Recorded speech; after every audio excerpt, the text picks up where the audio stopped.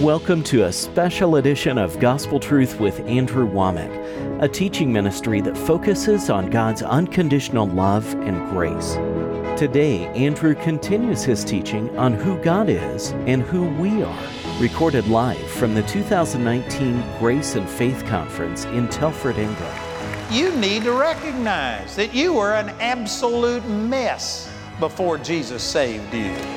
Apart from God's influence in your life, you just don't realize how perfect God created us to be.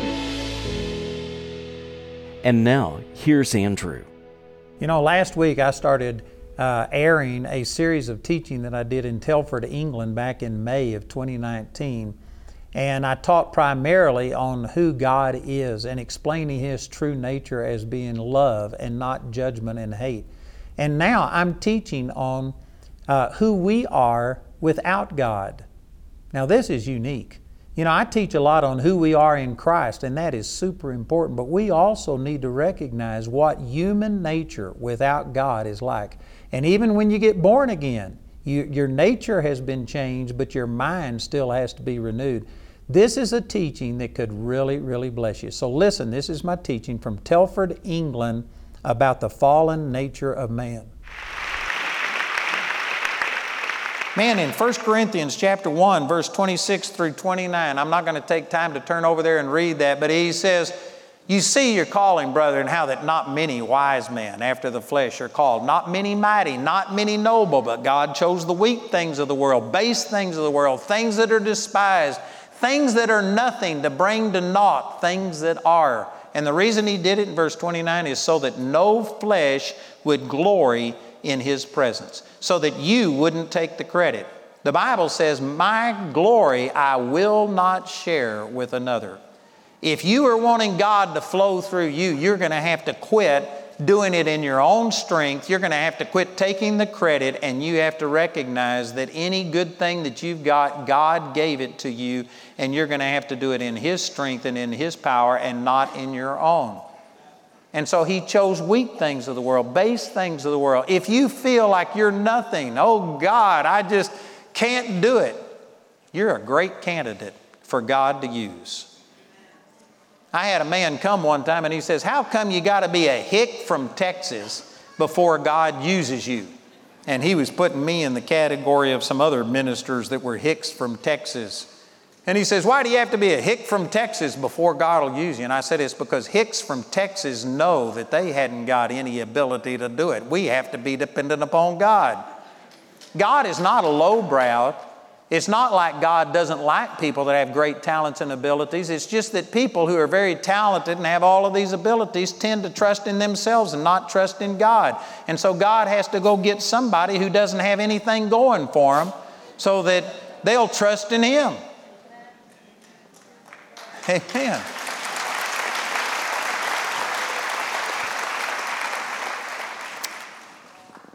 You know, let me just real quickly summarize some things. Judges 17:6. "In those days there was no king in Israel. Every man did that which was right in his own eyes."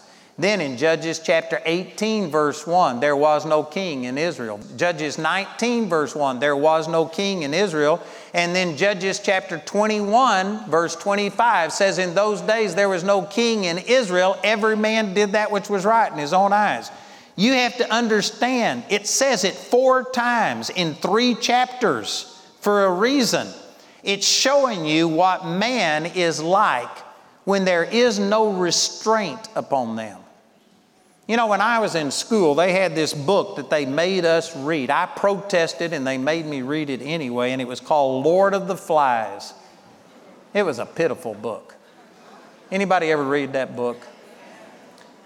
And basically what it was about was a bunch of young people that got stranded on an island, and they were all innocent young people. See, most people think, but we're all basically good on our own. What that book did, it showed that they began to start forming some kind of a government system. They formed cliques, and they actually began to start punishing other people, and they started killing each other. Young kids started killing each other because that is what's in the heart of man. If you leave them by themselves, I don't care who you are, We on our own level, without the influence of God, are evil and desperately wicked. And that's what Judges chapter 17:6 all the way through 21:25 portrays. It first of all talks about a Levite, a minister, who was not a godly Levite, and he went out as a hireling and just went someplace where somebody would pay him. And a guy paid him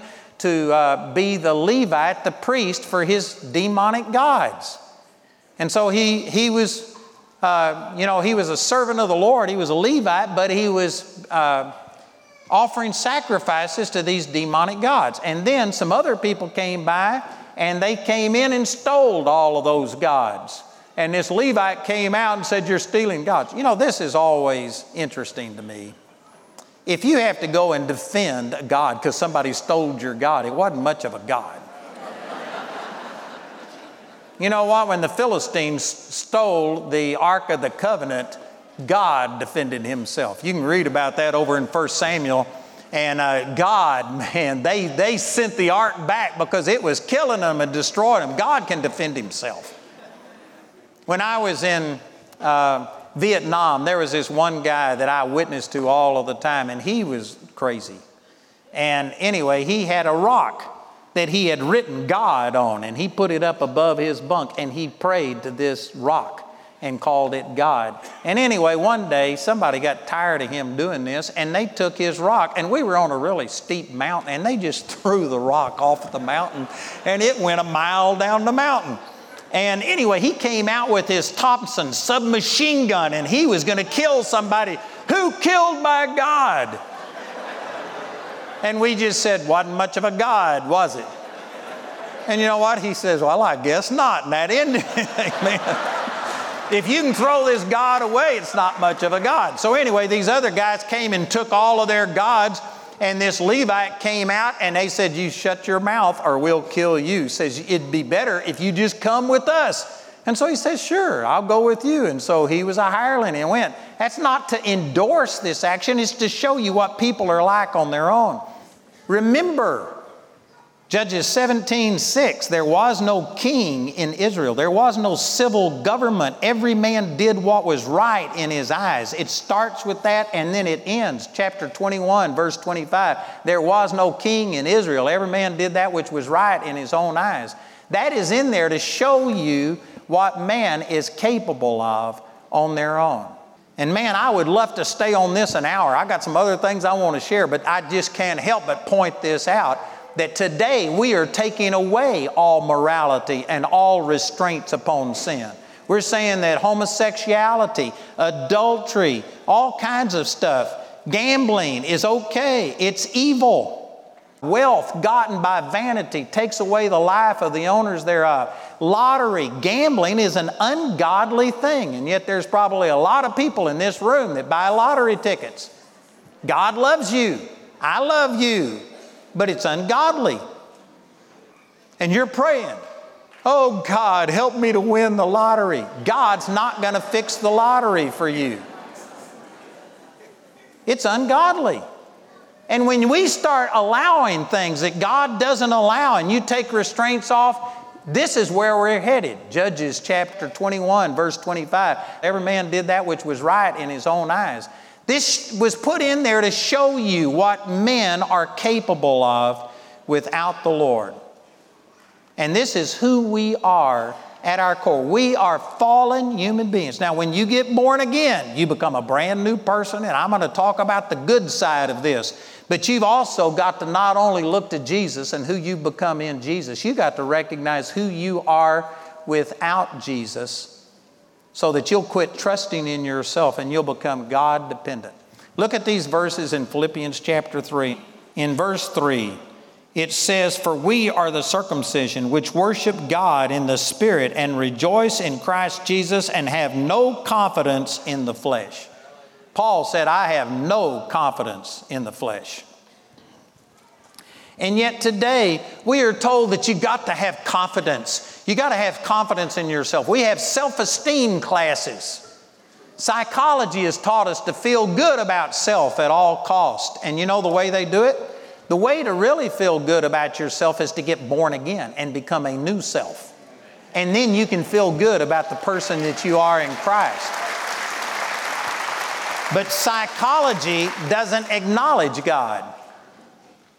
Now, there are some Christian psychologists, but it's contrary to the root of psychology. The very word psychology comes from a word that means psyche. That was the Roman god of the soul. And then ology means the study of. So you're talking only about the soul. You aren't talking about the spirit. They're only dealing with things from a humanistic perception. And psychology does not understand forgiveness. It doesn't understand mercy. It doesn't understand grace. Psychology will make you feel good about yourself by blaming everybody else. It's not your fault that you're a jerk. It's not your fault that you're a mess. It's the way that you were raised. They did this to you, and so it just means that you've got to be messed up the rest of your life. That is not true, but that's what psychology is teaching, and most Christians have bought into it. And even though you are an absolute mess, and even though you can't function and you're depressed and discouraged and all kinds of problems, it's somebody else's fault. It's that woman that you gave me. Adam put the blame off on Eve and then said, God, you're the one that created her. It's really your fault. Adam refused to accept responsibility. As long as somebody else is the cause of your problem, then you're the victim. The only way you can become a victor is to quit being a victim and accept responsibility. That other people may have done things to me, but it is my choice. The Bible says in Deuteronomy 30:19, behold, I call heaven and earth to record against you this day that I have set before you life and death, blessing and cursing. Therefore, choose. You choose. He gave you the choice. Other people can do things to you, but you got a choice whether you become bitter or better. It is wrong to say, I can't help my reaction. This person did that to me. Jesus turned around and forgave the very people who were crucifying them and said, Father, forgive them, for they know not what they do. And some people say, well, that was Jesus. Well, Stephen did the exact same thing in Acts chapter 7. Father, lay not this sin to their charge. We can do the same works that Jesus did. It is wrong for you to always blame somebody else for what you did. You are responsible. People will get drunk and then they have a wreck and they kill somebody. And I'm innocent. I was drunk. I didn't know what I was doing. You're the one that chose to get drunk and drive drunk. You are absolutely responsible for what the results is. Amen. I am countering so much of our culture today, but everything I'm saying is from the Word. Brothers and sisters, this is an ungodly culture that we live in. So Paul said, I have no confidence in the flesh, though I might also have confidence in the flesh. If any other man thinketh that he hath whereof he might trust in the flesh, I more. In other words, it's one thing when I sit here and talk about how I don't trust in myself. People say, well, I can understand why. But here's Paul saying, look, it's not because I don't have things that I could glory in. He says if anybody else is going to trust in their flesh, look what he says about himself. He says in verse 5, circumcised the 8th day, which for a Jew was absolutely essential. You had to do that. Of the stock of Israel, of the tribe of Benjamin, a Hebrew of the Hebrews, as touching the law, a Pharisee, which to us, that may not mean much, but boy, if you were a Pharisee in Jesus' day, you were one holy person that paid tithes, even down. You counted the number of seeds that came in your garden, and you separated all of the seeds out. You measured how far you could walk on a Sabbath day, how many steps you could take, and you couldn't do above it. Did you know that the Essenes, the people that raised John the Baptist, they were so legalistic that in their writings, these are the people that wrote the Dead Sea Scrolls. Did you know in their writings on the Sabbath day, it was against the law for you to have a bowel movement?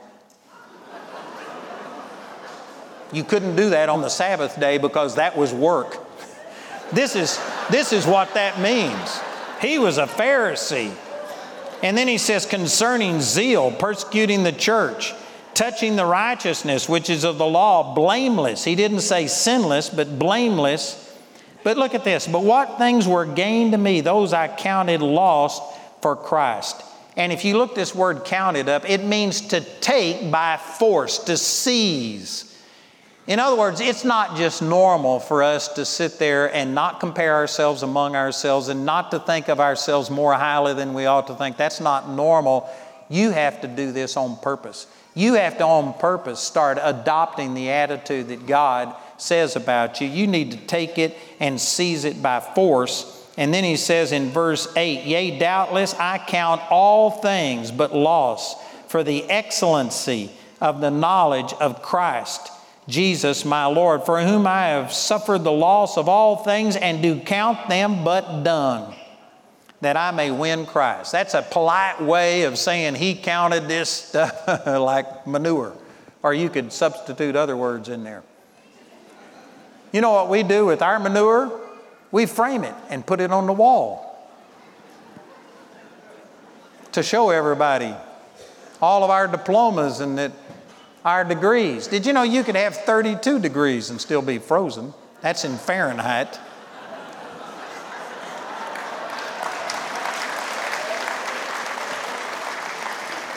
Paul said, all of the things that were gained to me, I counted them but loss that I may know Christ.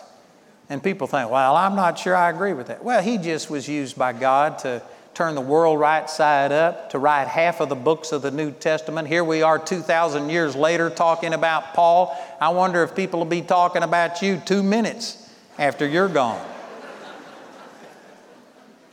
You can say what you want, but this is the recipe. This is the God recipe to have no confidence in your flesh, to not promote yourself, to recognize that God, without you, I can do nothing. Now, praise God, I'm never without God. And so through Him, I can do all things. But notice it says through Christ. I can do all things through Christ. Philippians chapter 4, verse 13. People conveniently leave that off and say, I can do all things. That's a lie. You can do nothing without Christ. But through Christ, you can do all things.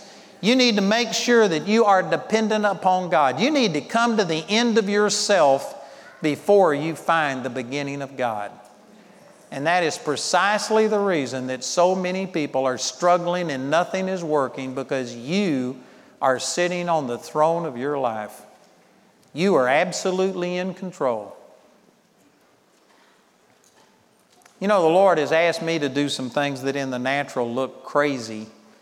But back March the 23rd, 1968, I had this encounter. And man, I ran up a white flag and I said, oh God, forgive me of my self-righteousness. And I realized that, man, all of my righteousness was like filthy rags.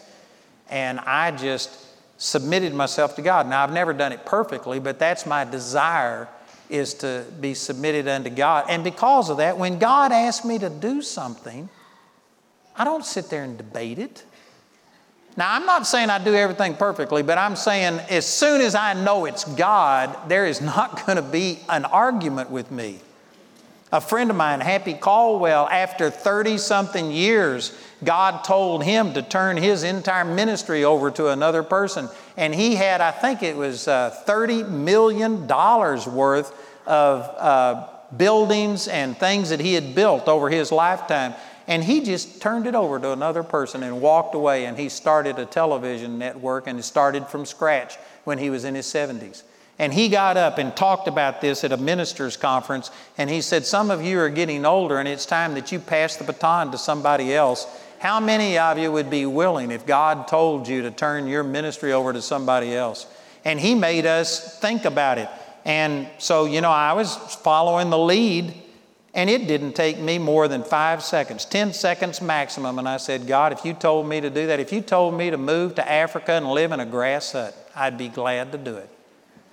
And we now have, I don't even know how much, but $120 million worth of assets in the United States, and some awesome things are happening. I'd walk away from it in a second, because it's not mine. God's the one that gave it to me. I can't take credit as if I did this.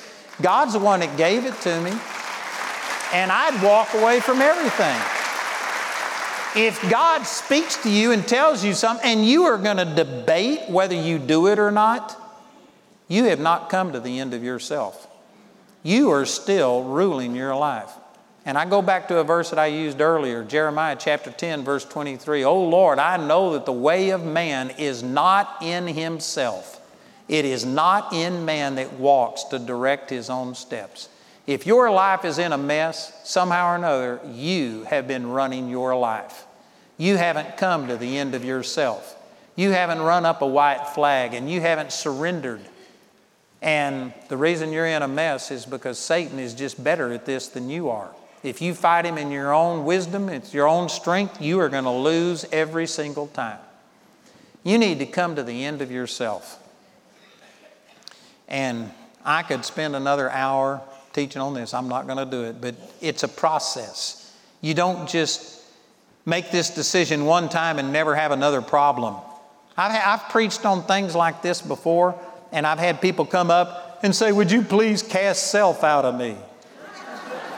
I can't cast self out of you. The only way I can get rid of yourself is to kill you, and then yourself will stay here and your spirit will go to be with the Lord, and you'll just be awesome in heaven. But barring anything short of killing you, I can't get rid of yourself. You have to learn how to die to it. You have to take the truth of what I've said tonight, and you have to start applying it to yourself and reminding yourself. And I promise you this, that the Lord wants you to be rid of this self-control, self-dominance more than you want it. If you will allow Him, He will help you to overcome this, but He won't force it on you. God will not force you to be a selfless person. God will not force you into putting Him first. He's a gentleman. It has to come by invitation. Let me close with this passage out of 2 Timothy chapter 1 in verse 12. "For which cause I also suffer these things, nevertheless I am not ashamed, for I know whom I have believed, and am persuaded that He is able to keep that which I have committed unto Him against that day." Paul here said that God will keep what you commit, but no committing, no keeping. God's not going to force this upon you. You've heard some truth tonight that is so rare in our societies today that this may be the first time any of you have ever had this kind of a perspective about yourself. And it's contrary to everything you've been taught. And so the truth is here, but you know what? You have to reach out and commit yourself and say, "God, I'm going to put you in charge of my life. I'm going to quit being my own God. I want you to be my God. I'm not smart enough to be God.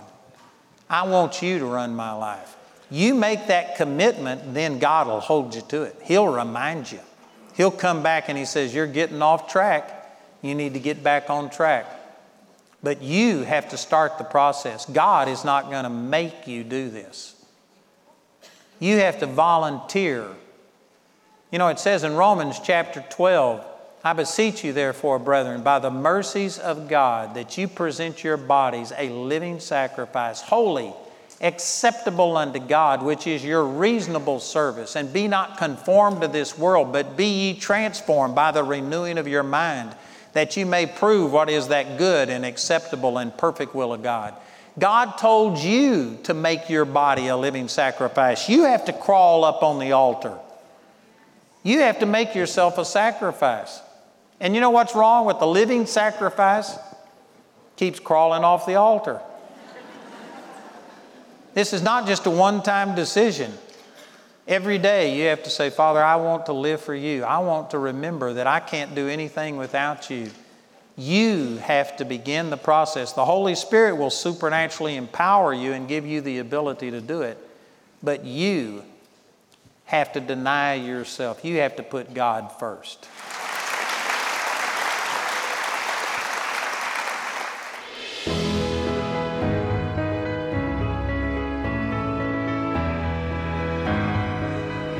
Andrew tells it how it is.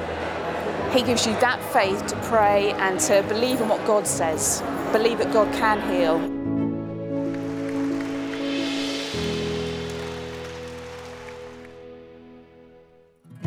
On today's broadcast, you saw an excerpt from Andrew's teaching titled Who God Is and Who We Are, recorded live from the 2019 Grace and Faith Conference in Telford, England. This 4-part teaching is available in a CD or DVD album for a gift of any amount, or on a USB drive for only $30. Also available is the entire 2019 Grace and Faith Conference, which includes all 4 of Andrew's sessions, along with teachings from guest speakers Wendell Parr and Dwayne Sheriff. This conference was recorded live in Telford, England, and is available in a 9-part CD or DVD album for a gift of any amount, or on a USB drive for only $49. Go to awmi.net to see all the ways you can get these teachings. We want to say a special thank you to the grace partners of Andrew Wommack Ministries. Your gifts make it possible to put free ministry materials into the hands of many people in need. If you're not already a grace partner, we ask you to pray about becoming one today. You can become a grace partner or order resources through our website at awmi.net. While there, you can discover more product details and download additional free resources. Or call our helpline Monday through Friday from 4:30 a.m. to 9:30 p.m. Mountain Time at 719-635-1111. We appreciate your generosity and hope to hear from you today.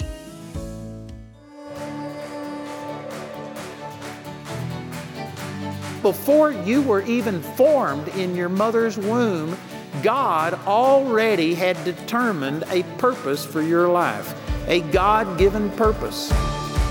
God has a purpose to train you in what you're called to do, and I tell you, Charis Bible College is the place for that.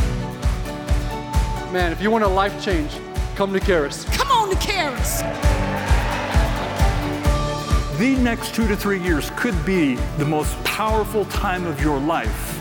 If you sit under the Word for 4 hours a day, for 5 days a week, for 2 or 3 years, I guarantee you, you are going to have God speak to you and start revealing purpose to you. Every one of you were created for a purpose. Do you know what that purpose is?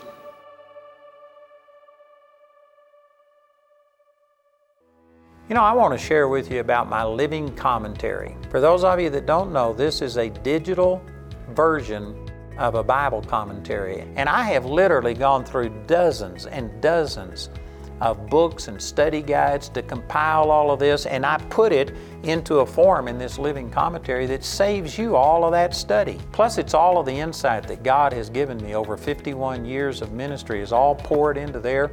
And we've devised this in such a way that you can put your little cursor over a scripture that is being quoted and it automatically pops that scripture up. You don't have to leave that screen and go somewhere else and then come back. And there are Greek and Hebrew words defined. There are commentaries that are on there. There's my footnotes. There's a treasury of scripture knowledge. There's different versions of the scripture. Check out our living commentary. It will be a tremendous blessing to you.